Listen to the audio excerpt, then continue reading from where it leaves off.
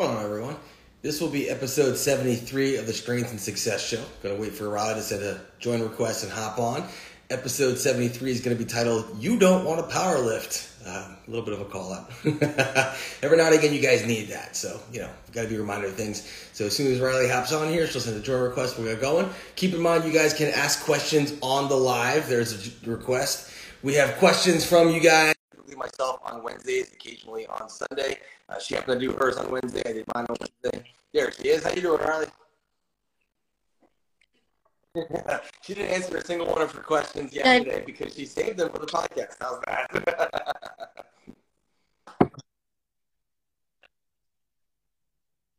So I was thinking about that, and I was like, I really probably should mention questions in my story. This is the podcast, but those of you that put questions in my story Q&A, Andy, listen to the podcast. I am so sorry. I will put up the Q&A, and then I'm very my brain goes in 3 million directions at once. So I'll be trying to afford it.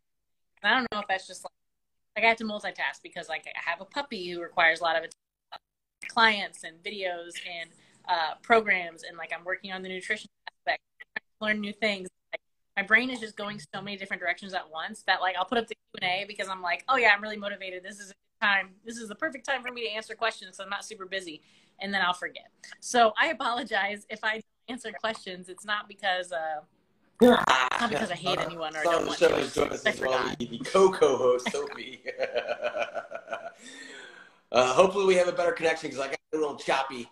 I'll do the best I can. I don't know if they're getting choppy or if they're getting me choppy or if you're getting me choppy. So hopefully this goes through a little bit more smoothly. Right now we have a little bit of a choppy connection, so hopefully it goes well. Like I said, this is episode 73. Of course, brought to you by Culture Nutra, the supplement company that both Riley and I own.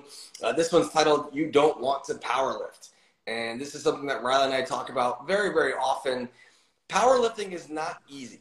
It is never going to be easy, and it is never going to get easier. The entire point of getting stronger is that you can handle more, do more, work more, live with more, deal with more. It's actually important to go out of your way to work harder. Every single day you powerlift to get better at it. And if you don't want to work harder and you don't want to prioritize these things and you don't want to do things, well, being freaking honest, you don't want to powerlift. And I bring this up. I happen to share a picture. The picture's 9 years old.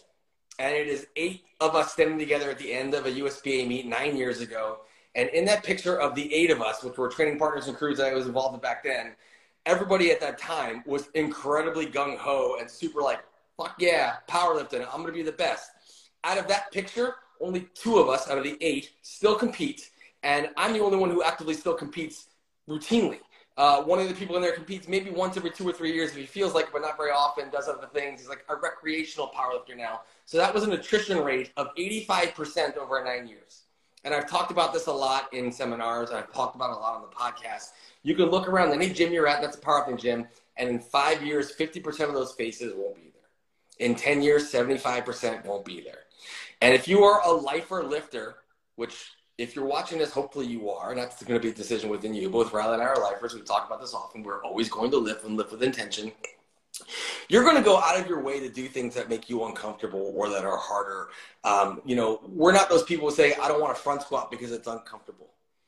I don't want to do this deadlift variation because it's uncomfortable. We're more of the apt of, I get to do this because it's going to make me stronger, and my goal is to move my total, so this helps me move my total. And it's a mind frame that so many people have, oh, this is hard, I don't want to do it, can I sub it for something else? Fuck you. Sorry, but fuck you. It's supposed to be hard. I won't say that very politely. You aren't doing this for easy. Easy is sitting on your couch and watching Netflix, and they don't give you any awards, records, medals, or accolations, or whatever thing you're doing this for sitting on the couch watching Netflix. You are doing this for you. You need to care for you. And if you don't care for you, you don't want to powerlift. And that's fine. You don't have to.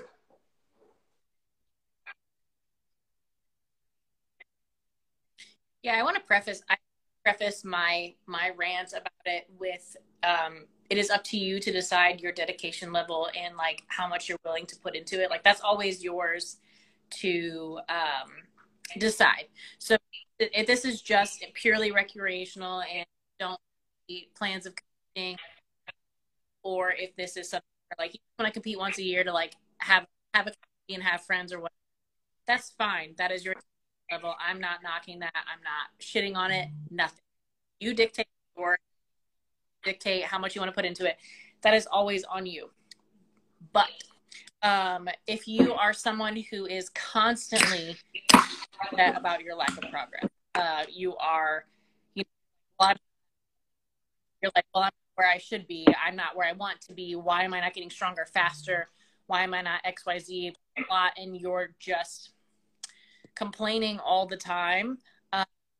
But at the same flip of the coin, you were just in my inbox 2 days ago complaining about the exercise that I assigned for you hard, then that's a different story. And that's what happens a lot, right? Is you'll get a client and I will see something that I deem as an area. I'm like, okay, to work on this opportunity, we need high bar squats, because high bar are pretty much everyone's nemesis. Everyone bitches about high bar squats. And I will put in high bar squats because that is what you need. And I'm of the mindset that you do not need to be low bar squatting all year round, because it is terrible for your shoulders. It is too much overload, and you're not necessarily probably training the weakness that you need. So I like to use high bar for majority of the training year until you're in peak. So if I tell you that you need high bar and you're like, high bar's too hard, I don't want to do it, then you don't want to power lift. Like, you don't care about getting stronger. You don't care about these goals that you have. And like, that's up to you. You have to be like so bluntly honest with yourself about what it is that you want and what it is that you're willing to do in order to achieve these said goals that you have. Like, if one of your goals requires you to go to the gym 4 times a week and that's just too much and you can't do it, then you don't goal. And that's okay. Make a different goal. Something else. But powerlifting is supposed to be hard. And I feel like I have like said this so many times. We've said this on so many podcasts before, that powerlifting is supposed to be hard. It's literally testing your absolute maximal strength. So how do you expect to push yourself to the point of absolute maximal strength if you're just going through the motions every day in the gym and you're getting to 70% of your max and you're like, this is hard, this is challenging, this feels tough? Yes. It's supposed to feel tough. It's supposed to suck.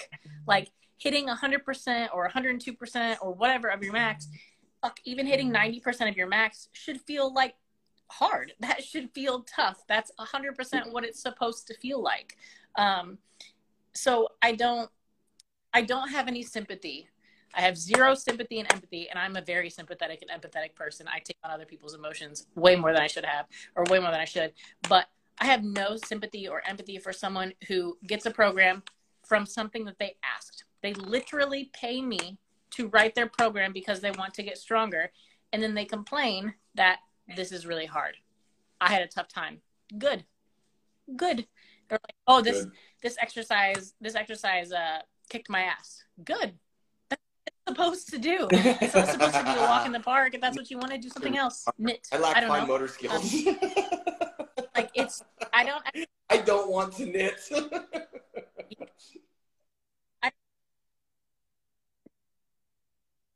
I don't even mean to be like harsh or rude or whatever. And like I said, like, it is entirely up to you what your dedication level is to powerlifting or any other hobby that you do. That's entirely up to you. I don't dictate that. Trevor doesn't dictate that. Your spouse doesn't dictate that. You choose that. But if this is what you choose, then like, I don't know, shut up and work, I guess, you know, like, you don't have to do it. No one's making you do it. No one's forcing you to have the goals that you have. If you said you want a 400-pound squat, you're the one who said you wanted a 400-pound squat. So I'm going to give you the things that you need to get a 400-pound squat. And then understand what you were doing wasn't getting you there. So you have to try different ways, different systems, different things. Like Riley was really against the high bar. That's so common. A lifter doesn't want to high bar because they can't lift as much as they can low bar, and they get freaked out. Like, well, I'm not lifting heavy weights. Like, that's not the point. The point is to do hard work and build areas of opportunity and weaknesses. When you're high bar and you can't use the leverage of your body, you have to use your quads. And if you're a raw squatter, most of you are losing your lifts in your legs, not necessarily in your back, because you low bar all the time. Your back is strong. You have to learn to accept the work as it is and do with the work as it is, and not bitch and moan because you're not lifting max weights all the time or you're not doing this and that. Like, that's not the point. The point is to get better through training. You're training for the platform. You don't just platform every time and expect to get anywhere. I know Jordan was on the podcast earlier. I don't know if he's still on here. He joined in it, but his like pet peeve is I was like, this feels heavy. It's like, the hell do you think you signed up for? When is powerlifting going to be light? Go sign up for a marathon. That's real light. Yeah. Well, you know, okay, people are like, well, my low bar is significantly weaker than my high bar.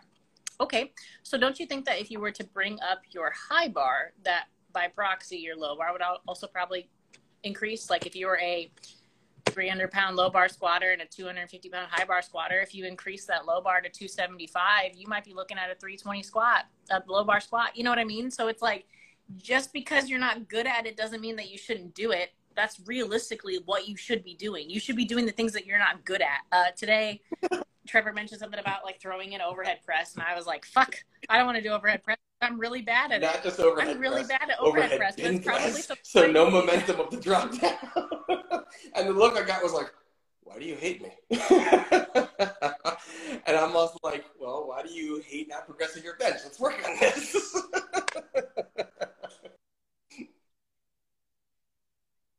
Yeah. I said, I'm going to put him in for me too. Maxing your bench, so you might want to chill I will out. fully embrace the suck. There was some young man in the gym today. He's like, why are you doing that? I'm like, this is my weak point. Like, that's why I'm doing this. This is the hardest variation for me, so that's why. It's because I want to bring this lift up. As much as I loathe the bench press, it is a very uncomfortable lift for me through various reasons. I still want to build it. I still know I can build it, so I'm going to try. And I'm going to do the things that are uncomfortable. I had like double banded dead press, which is awful for me because I'm a full-on leg driver. So I'm literally lifting with zero leg drive. And then I had knees up bench press volume, so no stability. These are my weaknesses. I'm super weak at them. I'm going to get stronger at them so I can bring the actual lift up. And they're not comfortable, but you do it. And I gave myself 10 sets of that uncomfortableness. All right. Let's get to some questions. Reminder, you guys can ask questions here on the live. We've also got a lot of questions we get from our story Q&As. We kind of flip-flop back and forth between questions that people ask here and questions that people ask there. It just allows us to answer them in a little bit more detail. So what is our first question, Riley?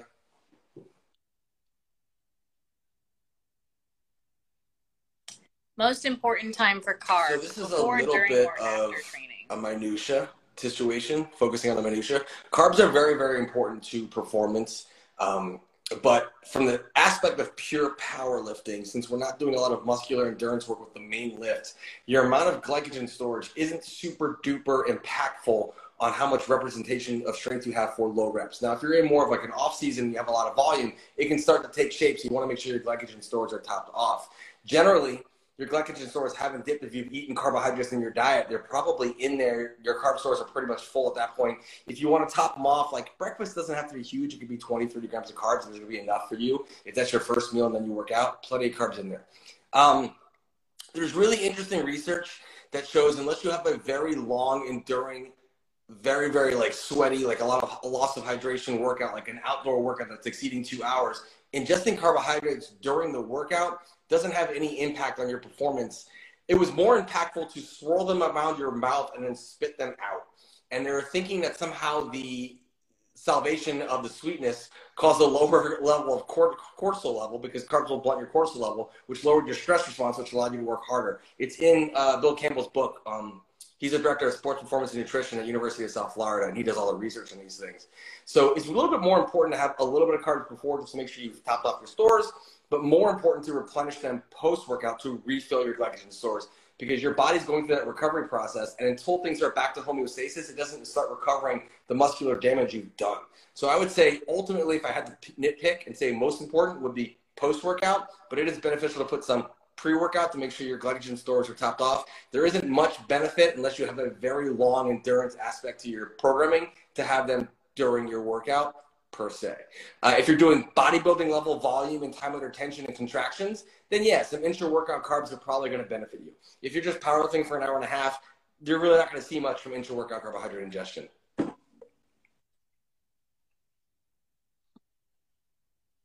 Yeah, definitely from, I mean, especially if you're in like this, I guess this could change a little bit too, depending on if you're in a surplus or a deficit. If you're in a deficit and you are very limited on carbs, I would definitely choose the post-workout aspect just for the recovery, glycogen replenishment and whatnot. If you're in a surplus, I don't really think it matters. I think that that's just like a little bit of overthinking it because you need to eat more calories anyways. But if you're in maintenance or in a slight deficit, definitely post-workout. Mentally, I prefer to spread mine out across all three.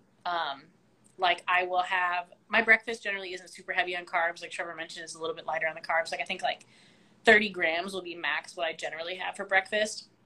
I like to have intra-workout carbs, not necessarily because it makes me feel any different, but I just like snacks. So I usually will ingest somewhere between 20 to 30 intra-workout, more so like right at the beginning, like when I'm warming up, I just have something to eat because I don't like lifting when I'm hungry. Such a star.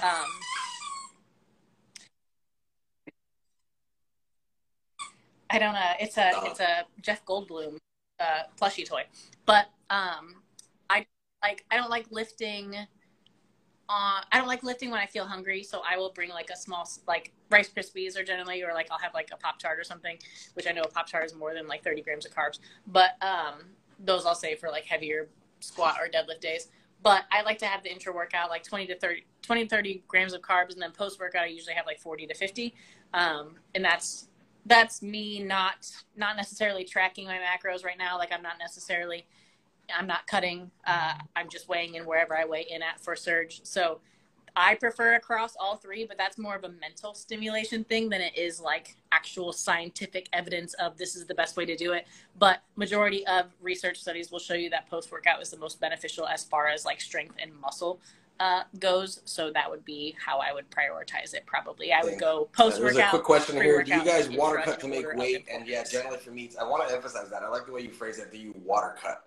If you are having to diet down significantly to lose a significant amount of body fat or body mass to make a weight class, chances are you're going to hinder your performance more than you're going to help your performance because your leverage has changed. You might sacrifice muscle in the process, and it takes time to acclimate to that weight loss. We've talked about this before. Riley taken about 2.5 years to acclimate from going from weighing about 185 down to weighing about 154. It was a very different system of leverages and muscle and motor patterns that needed to be rebuilt. So when we do cut for meats, it is simply just a manipulation of water and glycogen, and then we put that back in. So people don't understand that because I get questions all the time about, I want to drop a weight class. How should I diet down? I'm 12 weeks out. I'm like, you shouldn't. I got one this morning. And they're like, you shouldn't. You should not diet down. If you want to move down a weight class, make it a 6-month, 8-month process, not a 6 to 12-week process, unless you're really competent in the water manipulation. So yeah, both of us do use water manipulation. Ellie has a great response to it. She can swing about 9-10 pounds just from water load and sodium depletion. Mine tends to be like 7 to 8 pounds, and then anything that's left, I usually have to sweat out. For 195, I don't have to sweat at all. For 198, I don't have to sweat at all. I can get there just from manipulation because my walk around's like 206 to 208. And for her, for 148, her walk around's like 156, 157, and she can get down to under 148 just from the water manipulation, sodium manipulation from there. So we both do it, yes.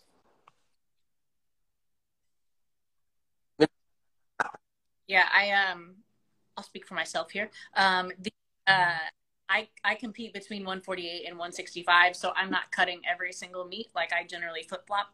Like I'll go 148, 165, 148, 165. My walk around is somewhere between 155 to 157. So obviously I don't have to cut for 165. I just walk in at whatever I feel.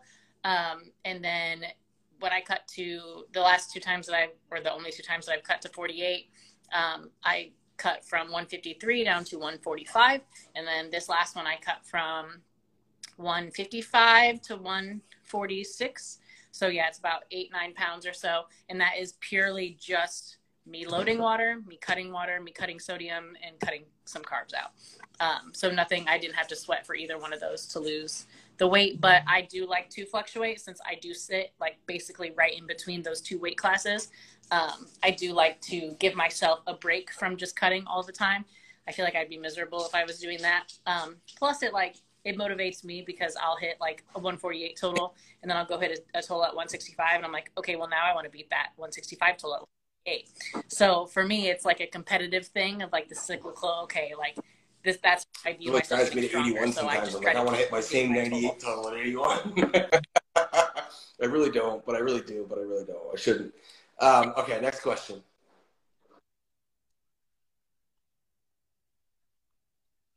How do you peak?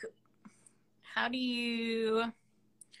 Oh, how This do is you always going run to vary peaks per with person. clients, or is When it you work with different per someone on a person? longer scale, you begin to understand their recovery, their volume, their tolerance, their levels. So it's hard to say I peak this way. We've gone over this a lot. There's generally some things I will do. So if a lifter is competing in reps, generally I like to take their heaviest rep squat about 3 weeks out, and then opener and heavy deadlift in that same time frame, and then bench a little bit closer to the meet, like 10, 12 days out. But if they're not competing in reps, they're competing in sleeves, and their deadlift is stronger, then I like to take the heaviest deadlift first and then the heaviest squat and so forth down the line. But it can vary. Females tend to recover a little bit quicker than male athletes. I don't know if it's because they have better habits or physiology-wise. I don't necessarily know the answers to that, but I know that I can generally stack all 3 heavy lifts in 1 week for a female, about 2 weeks out, and then just taper them down a week up for the meet, and they'll be fine. But if you have a larger framed male who's exceptionally strong, say for example, like I like to use Denham Simcik a lot because he's about 255, 258 pound male. And when we took his all-time squat record for the 242, we actually changed a little bit. Normally we would take his heaviest squat 3 weeks out and then his opener, and normally we would take his heaviest deadlift 3 weeks out, then his heaviest squat, and then taper to the meet. We did a little bit different because he was in reps. We took heaviest squat 3 weeks out. We took an opener 1 week out basically, or a little bit more week out, about a week and a half out since the beginning of his week. And then we didn't take a heavy deadlift that time because we didn't fatigue his back out. We just took a moderate deadlift, which was basically just his opener and then his heaviest bench. And that actually worked out pretty well for him. So you have to kind of just figure in what taxes that athlete the most. I have some athletes where heavy deadlifts just wipe them out for 2 weeks. Like when I was working with Britford, we had to take his heaviest deadlift 4 weeks out from the meet and then basically take close to 90% or so 2 weeks out, so he was still fast and fresh for the meet. The closer he took his heaviest deadlift to the meet, the more fatigued he was on meet day. Then you have some lifters who have that same drop-off with a really heavy, grindy squat. Takes them a long time to recover from.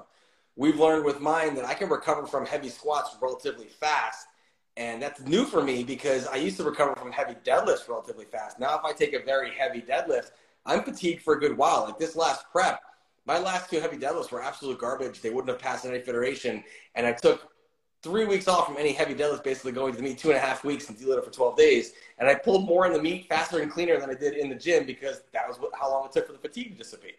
Where deadlifts used to be like my wheelhouse, and I can deadlift heavy every week. Now I can't.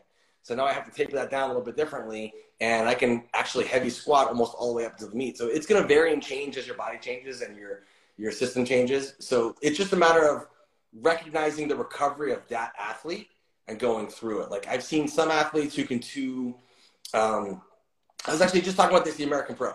Somebody mentioned how Dan Grigsby took 925 or whatever it was 8 days out from the meet. Like, wow, that's a heavy deadlift. I'm like, not for him. That's 80%. And they're like, what do you mean? I would go, well, he just hit 1,025 with like an RPE 8.5. He's going for 1,075. So if you look at 925, it's about an 82.5% deadlift. That's not that heavy for him. And they're like, that's an interesting perspective. He took a speed deadlift basically because he just did it for a single. One speed deadlift and moved on. And then he hit 1,075 in the meet. So it's learning what your recovery methods are and realizing what is your top end percentage you can kind of get to without creating too much fatigue into the meet.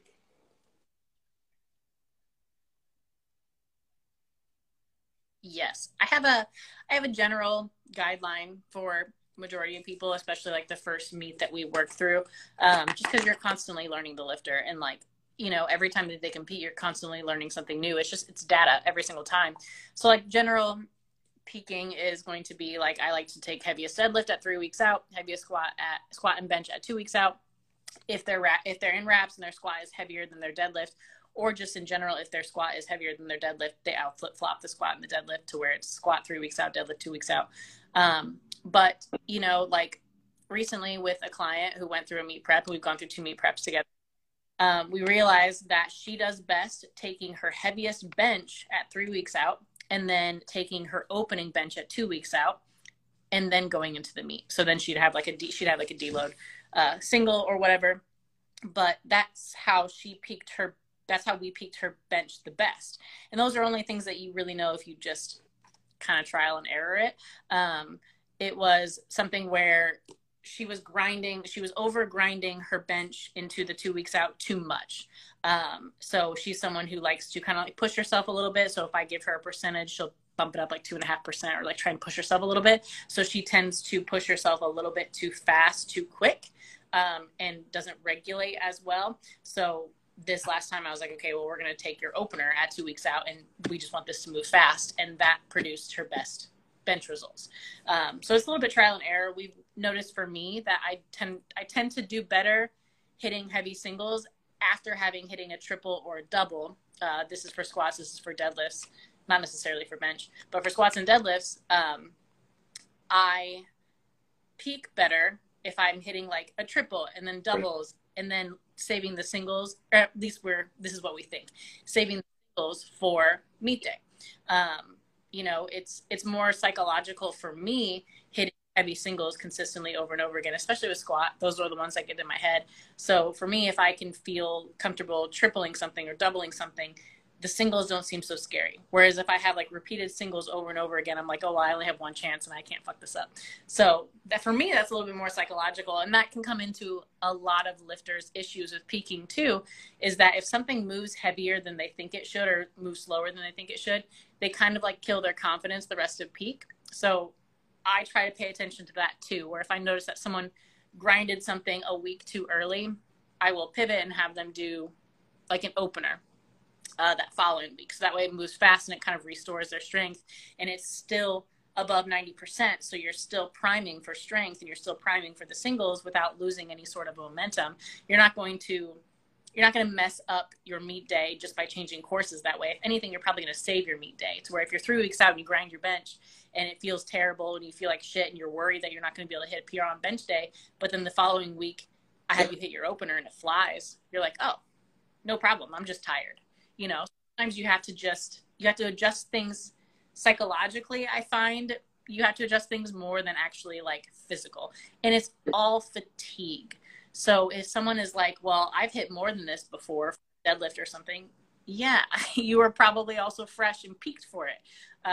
Your last heavy lifts are going to be most likely highly fatigued, as long as we're pushing yourself in prep. You know, there are some times we have great preps where everything moves like super fast and you take a PR on your last one and whatever, but that's very far and few between that it happens. So we just have to remember that in peak, you are fatigued. It is supposed to be hard. You train hard, peak easy, compete easier, you know? So like it's supposed to suck a little bit. So that way you can recover and super compensate for meet day.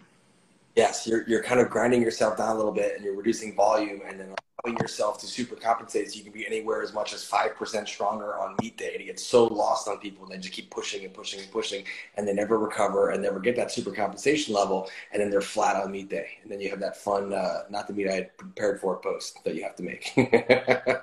But it is the one you prepared for, you just didn't know it. All right, what's our next question? What does after a meet look like? After a meet look like? What does your So I've been in this a very long time. I've talked about this the week after a meet, what does it look like? I don't like to touch a barbell for pretty much the entire week post meet. I know some people will go longer than that. Dave Tate has talked about he didn't touch a straight bar for 4 weeks post meet, which I think it might be a little bit excessive. But people get right back under the bar and they're like, back to work, back to work, back to work.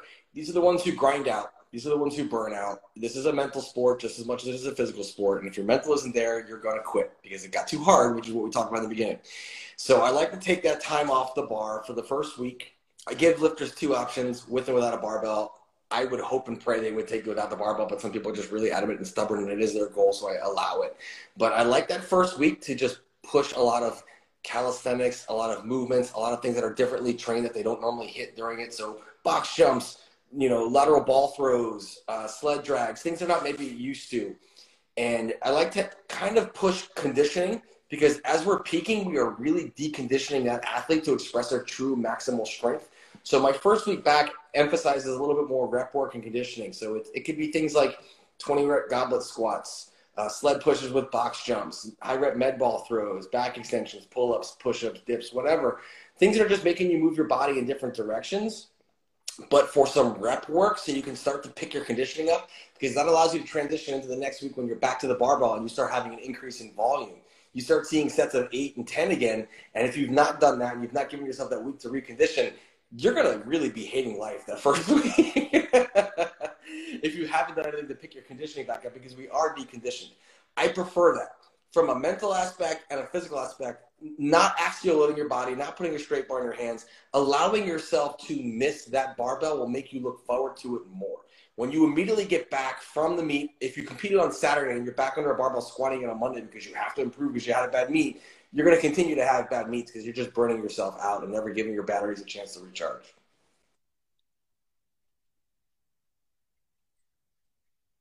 Yeah, I like the week of no barbell kind of work for lifters. And then generally following that week of no barbell stuff, it generally follows some sort of formula of like 10s for your first 2 weeks, a week of 8s, a week of 6s, and then depending on how long your blocks are before you deload, the lowest I usually go for reps in that first block back are 6s. Just because that's still within the strength phase. You had 3 weeks of your hypertrophy rep range and then 1 week of a little bit heavier weight, because you are going to transition back to that strength range more consistently. So I like to kind of like phase people down to that, so that way they don't put a heavy barbell on their back and they're like, oh, shocked at like how terrible it feels. But my clients definitely hate me the first 2 weeks back because they're like, 10 suck. And I'm like, I know, but you need my week back after the American Pro is different because I pretty much jumped right back into meet prep for Surge because they're about 8 weeks apart. So for some things I had higher reps, and for some things I just had kind of like speed work. Like my deadlifts were just speed singles against bands. I want to say it was like 70%. So it was nothing heavy, still very light, just move it fast. That was basically my whole first week back after the American Pro, was just moving things fast. It wasn't heavy. It wasn't super taxing. Moving things fast. My accessories were really high rep in that like hypertrophy rep range. So generally, if I'm not going back into meet prep after a meet, it's that first week back is like exactly what Trevor mentioned since he writes my program. It is, non-barbell work, non-specific. I'm doing lots of sled drags. I'm doing bodybuilding type stuff, things that I like.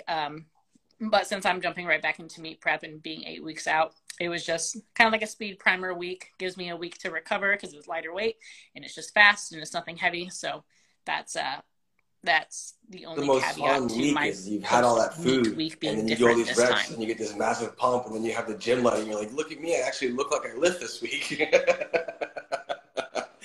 We have a question popped in from Saucy Mike. I hope you're a hip hop artist, man. Any tips for strengthening, mobilizing internal rotation, or strengthening the TFL area causing issues throughout my entire right leg unless warmed up thoroughly? You kind of answered your own question there. So the TFL, tensor fasciae latae, is actually a hip external rotator and abductor. And if you are lacking hip internal rotation strength, the TFL starts to stabilize the pelvis for you when you're going through a range when you're supposed to be going through internal rotation, i.e. dropping below parallel on a squat. So if you're having trouble with internal rotation, that would be the first thing I would look to do, is do some static internal rotation stretches to open the area up. But I would really look to strengthen hip internal rotation through movements such as banded hip internal rotations. You can do that by squeezing a forearm between your knees and actually pulling the leg out against like a hip circle or a light double mini band. I like a version where you lay down and tuck it under your arm and do that hip external rotation. So if this is the case, we get this often with sumo pullers who tend to externally rotate when they squat, they externally rotate when they deadlift, and then they also externally rotate their hips when they bench press to create a leg drive. It's not quite an overuse injury. It's just a strength imbalance of much more external rotation to internal rotation. So spend some time every day, just grab a band and actually work on every morning internally rotating deliberately with a pause against that resistance band every day to neutralize and even out the fact that you use external so much more than your internal. Our internal hip rotation is our shock absorption when we're descending and coming down the hole, which is why you feel that pain in your TFL, because you are weak in internal rotation. Your TFL is trying to act as a stabilizer to absorb the shock. It's not meant to do that. That's what causes that pain. People start calling it IT band syndrome. Your IT band is connective tissue. It's doing nothing but holding shit together. So your IT band isn't on fire. Your TFL isn't on fire. It's just doing the job of something else that isn't doing its job, and that's why it hurts. So take the time to actively and every day strengthen your internal rotation until it evens out. Once you've eliminated that pain in that process, you can probably drop back to every other day or 2 or 3 times a week. But in the beginning phases, do it every single day.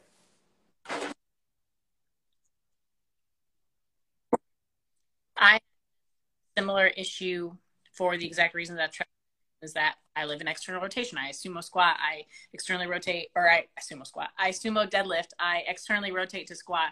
I'm a hard leg driver on bench. And I had the same issue where my TFLs were just like on fire is what it felt like all the time.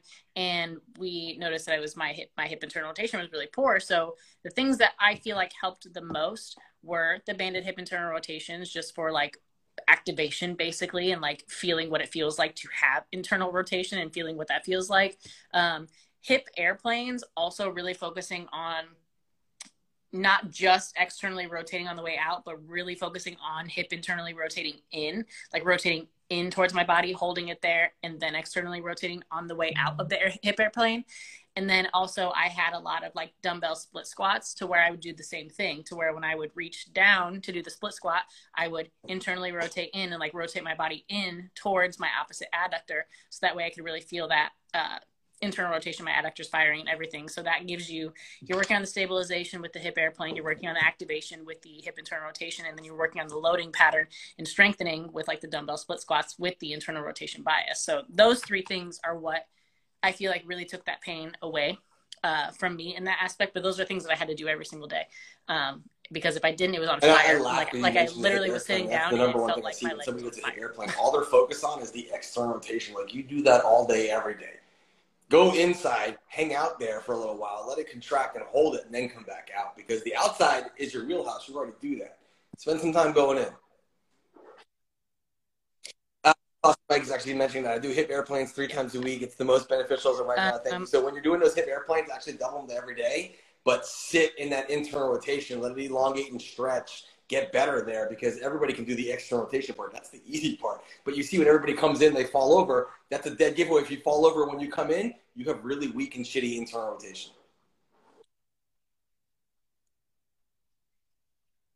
Yep. Okay. I was how born many this years way. did you train I came out of the consistently womb and I before was qualifying for big meets? So just my story is a little bit different. I've lifted for 29 years. I didn't compete for the first 14 years. I lifted, even though a bunch of people told me I should. I was squatting in Gold's Gym at 18 years old, and somebody saw me squatting in the high fives and were like, "You're really strong. You should power lift." And I didn't know a tremendous amount about the sport back then. There wasn't the internet like there is now. So I went to a book stand, news store. What do you think? What are those things? A newsstand where you can get like the obscure magazines, and I picked up Powerlifting USA, which is what was recommended to me. And I weighed about 204 pounds at 18, and I was squatting like 565, gym high, not competition depth. And I picked up the magazine, and I saw at 148, Tony Connors was squatting 605, and I thought, I don't belong in this sport at all. Did not know he was in single ply gear. I actually know Tony Connors now. He lives in Florida. He's a super nice guy. He's still strong as hell. It's incredible because he's like 60. But that took me out of the sport because I was too intimidated to do it. So when I actually started competing, I competed in strongman first, and weightlifting to rebuild my body. I competed in strongman, weightlifting, powerlifting. I even did a random CrossFit contest here and there just for fun. I want to say so I came into powerlifting with already a large strength base. I was a national level strongman first. So when I came with the powerlifting, it took me all of about 1 year to get my first international elite total, and I was still natty. So I got my first international elite total at 181, about 15 months in, 16 months in, I think. And I went down there on a dare just because someone was talking shit. I said I would starve myself down to 81 and out total them, and I did. So that was my motivator back then. But that was my first international elite total, and I qualified for Raw Unity and went from there.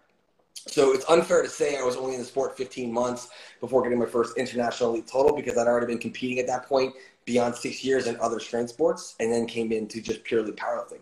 My intention was to come with powerlifting first, but I was too awkward and shy to put a singlet on, and strongmen let you wear whatever you want. So there's that. So I was already lifting for a solid base of 14 years and already had a significant level of strength. I just needed more refinement and understanding of certain things and mechanics. I truly thank weightlifting for that, because learning how to move a barbell in multiple different ways made me so much better of an athlete and better of a coach as well, to be able to spot individual differences and techniques and variants, and also understanding that raw mechanics are very different than multiply mechanics. Because when I started in this sport, all of the information out there was in single ply and multiply. There was no raw lifting. You were the guy who showed up in raw. Everybody else had gear, and there was no mechanics taught for raw. So I was kind of in a different pathway than other people when I understood raw mechanics before most, and like understood using the quads and anterior chain versus the posterior chain. It's really hard to quantify how long it should take you because it's going to depend upon your background. I know Riley will bring this up. Like her first meet, she totaled international elite, but she had already been lifting and competing in athletics for probably 10 plus years before that. So it's really unfair to say how long it will take. It's how much are you willing to dedicate to the process determines how long that will take you.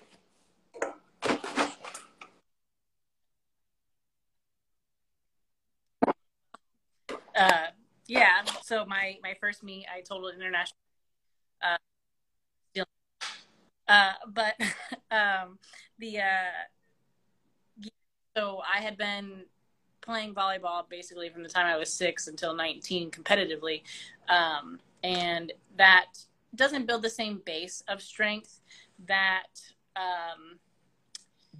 that you would need necessarily for powerlifting, but it does build a lot of discipline and work ethic and everything like that.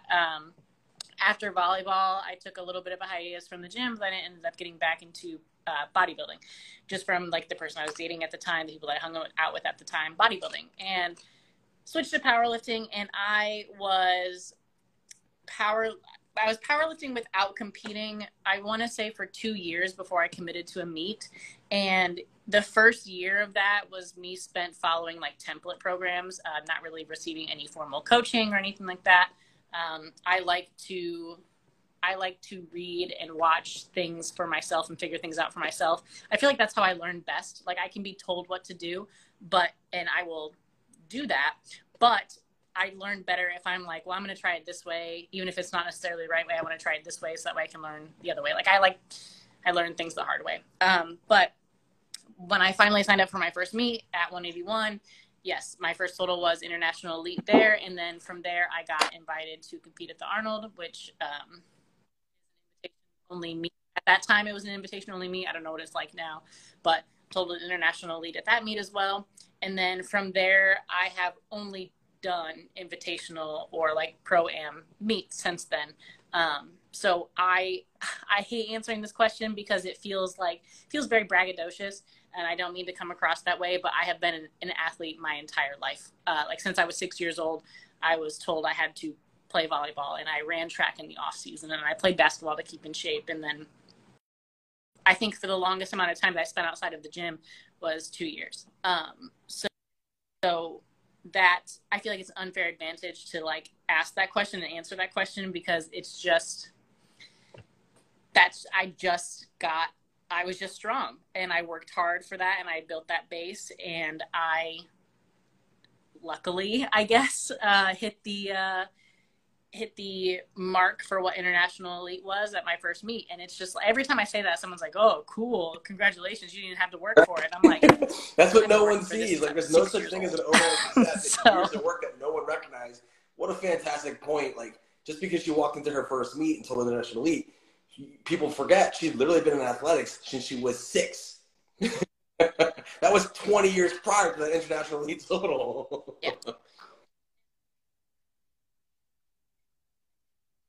And I dropped from 181 to, I did 2 meets at 181, and then I dropped to 165, and I was able to maintain an international elite total at 165 too, but that came with its struggles. I didn't compete for, I think I took like a year and a half off, or close to 2 years off from competing between that 181 drop to 165. Maybe not quite 2 years, but it was like a year and a half or so, because I dropped weight fast. So I dropped a lot of strength. So I had to rebuild that back. So it's just kind of, it's unfair to answer that question. And it does, I'm sure, rub people the wrong way that have been doing this for 5 years and are still working on an international elite total. But it's not, you can't judge someone based off of just the surface level of what you see them doing for powerlifting. You don't know if that person was an athlete their whole life. You don't know what they were doing before. If they were a CrossFitter before, or like Trevor mentioned, a weightlifter or a strongman before, like they're going to already have a base of movement ability, and they're already going to have a base of strength as well, to add to their powerlifting total. So this is one of those things where you kind of got to focus on your own lane. You can throw out an arbitrary number for how long it should take you to get to invite meets or to hit your international elite total. But that number is going to differ based off of everyone's skill level, their athletic background, how much they're willing to put into it, how much time they've spent doing it already. So it's just an arbitrary number. All right, what's our next question? It's hard to quantify that. Okay, how long do you think it takes for you to work with a client for you to really understand? There are some that are responsive and communicative and help you along the way, so you might start to really understand it within 1 month. And there are some who would just ghost you the entire time, and they never give you any feedback, and you never get tagged anything, and you never see anything, you never know anything. And it might take you more like 6 to 9 months to learn them. Then you have some people who only tell you when something's going wrong. And you're like, well, if I'd known about this before, we probably could have circumvented this problem. So again, that's another arbitrary number because it really depends upon the feedback, the communication style, and how you're seeing them progress from what you're giving them or hoping to see from them and so forth. So these things aren't really quantifiable because it depends upon the individual's communication or response level more than anything else. I literally have some clients that I have a guy now who's supposed to compete in November, and I've gotten 0 weekly recaps, 0 videos to see of any kind, 0 response, even though every time I send him his program, like, hey, how we doing? I don't get any response whatsoever. So hypothetically, he's doing fantastic. And if something was really wrong, hopefully he'd tell me. I have no clue. And I've had a situation like that before where someone gave me 0 information whatsoever. I knew absolutely nothing the entire way. And then 7 months later, they actually had a competition other than when their competition date was. And they went like 8 for 9, 9 for 9. I had a phenomenal performance. And the only time I ever heard from him was after that performance. So it's like guesswork, you know, doing the best I can and hoping I'm giving him the right direction. But it really depends upon how communicative that client is to you.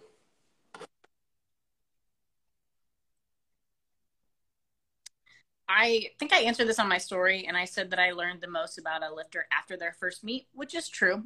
You will learn a lot about how they are as far as like stress on meet day, how they handle the pressure, all that kind of stuff, where their breakdown is since you're pushing to an absolute max. But I want to add a caveat to this, that realistically, you're pretty much always learning something new about clients you work with the whole time you're with them. You know, just because things happen. People's stress changes, their job changes. You have to adjust their programming from 5 days a week to 3 days a week because of scheduling changes. So then you have to see how they respond on 3 days a week and how much they can handle on 3 days a week. People go through leverage changes where they gain weight, they lose weight. You're having to change their stance on things. You're constantly learning something about the lifter, and it's always a trial and error basis that like Trevor, there's no arbitrary or quantifiable number that you can really put to say, like, I definitively know everything about this lifter, because you won't. It's just never going to happen where you know absolutely everything about them, because if you did, then you would be giving them their international elite total within their first meet or something, you know, like there's just no way to really know that, to know everything about them. Like things flux and change way too much. Like you think that, you know, like for me with squats, I get on this path where I'm like, oh yes, I am making some progress on squats. Things are feeling good. And then all of a sudden I go in one day and everything feels off. And then I have to change things, that going in heels, standing wider, standing more narrow, more flared, less flare. Like things change as our bodies change. We're always constantly adding more muscle, losing weight, gaining weight, like whatever it is. There's no way to say like, I've learned everything about you, open and closed book, you know, like that's it. Because there'd be no reason to continue progressing that lifter if you knew everything about them. There'd be no reason for you anymore. Like if you knew everything about the lifter and you taught everything that they needed to know and made all the changes that you need to know, they don't need you anymore. Not that we're requiring you to need us or anything like that, but the reason why we're hired is to consistently help you make those changes in order to get stronger. But if we knew everything about you, we could just send you on your merry way and be like, here, we already gave you all the information that you need. Just keep doing this over and over again, you know, but like, that's what we're here for. We're here to consistently help you and see things that you may not see, because it's hard to recognize 100%. Changes when you live in your body every single day. All right, let's ask a question. Yeah. Thoughts on seeing a chiro, because I have many friends who are chiropractors and I love what they do. And then I have met many chiros who are absolute shit. It is a vast field of different opinions and different approaches to healing or helping or teaching. An example of that would be Seth Albersworth, who's a friend of mine. He's a chiropractor. And he doesn't like to do a lot of hands-on manipulation and tissue work because he wants to teach you how to help yourself and heal your body. And he will give you suggestions on why you're hurting. He'll do a little soft tissue work just to make sure he's identified and palpated the issue and situation. But he's going to give you the tools to help you help yourself, not make you reliant on coming to him 3 days a week for adjustments, and that's going to help you. The fundamental thing that people forget is muscles move bones. That's what pulls the bony structure. The muscle moves the bone. So if you have things that are so-and-so, quote, out of alignment, a muscle is pulling it there. And if you're not giving someone the tools to change that muscle length, muscle tone, or activation or strength, how are they ever going to get better? So there are some chiropractors that make you very, very reliant on them to feel better. All they care about is when you come to their office, you come in pain. When you leave their office, you feel better. Come 3 times a week, blah, blah, blah. That's not a very good clinician, in my opinion. Tony Rogers is also a chiropractor, does a lot more soft tissue work than anything else, and gives you tools to fix it. Joao is the same thing. Joao is a chiropractor. Tools that you understand. So the chiropractor is more on the physical therapy side of things, and your cheek capacity, range of motion or movement efficiency. It's cool. I would recommend those types that don't want to see you long term with short term teach how to help yourself. Not this world. I don't love the crack I was just do a simple adjustment, water massage, tap your insurance, and say, so I don't want to say that you should be a therapist on this. I want to educate you on asking questions that chiropractor themselves. Don't be afraid to say, what is the modality that you recommend to use and how long do they need to see you? And they say, well, you can come to me for sure.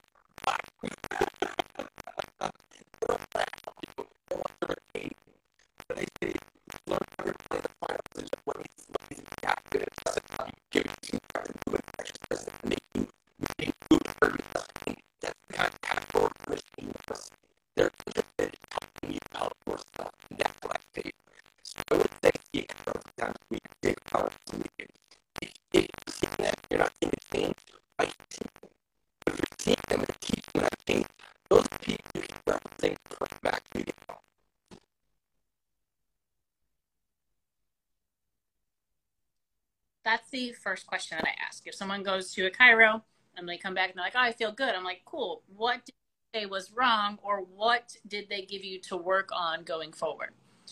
If the answer is nothing, then generally I'm like, well, when you go back, I need you to ask. I need you to ask what it is that they worked on, what they saw, what they felt, whatever it may be, and what they recommend to improve upon. I don't know everything, and I am not seeing the lifter hands on to know exactly what's happening. I can generally get an inkling of what is hurt or tight or off or whatever based off of like movement. But if you're going to see them, I find their role should be a teaching role. Like they should be, like Trevor mentioned, showing you what it is that you can do to improve. So that way you don't have to see them all the time. So that is always the first question that I ask when someone is like, oh, I went to a chiro, I went to a PT, I went to whatever. I'm like, what did they tell you to work on? What did they tell you to do? So that way we can add that to your daily homework. If you're not getting anything, I'm generally going to send you back to ask them. And if they give you nothing, then I'm going to kindly recommend that you see someone else, because it should not be a dependent situation. Like you should not be dependent on them to be pain-free. You should be able to live pain-free on your own, as long as you're doing the things that you should be doing. So just make sure that wherever you're going for the chiropractor, I won't throw out an arbitrary number either for how often you should go see them, but just make sure that they are like educating you on like maybe the things that are causing this to happen, or some things that you can work on daily to improve that. Like this, it's always the clients that want to know about why this movement is good for them and why it's, like, why am I doing this? What's the intent behind this? Are the same ones that will not ask any questions of their chiropractor of what's the intent behind improving this thing. And it's like, have that same energy about asking questions to your chiro or your PT, because that's what their job is too. Just like my job and Trevor's job is to teach you to be stronger, help you become stronger. It's their job to teach you to move effectively or move efficiently or balance your body or whatever it may be. So don't be afraid to ask. That's what you're paying them for, essentially.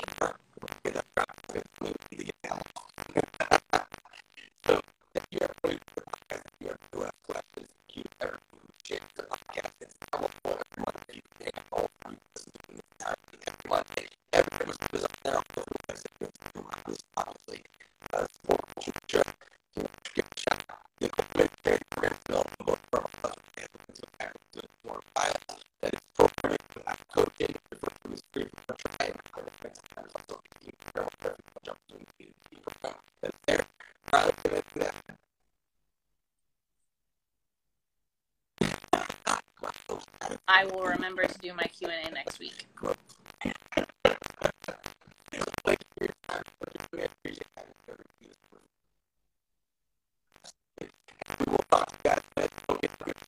Of course.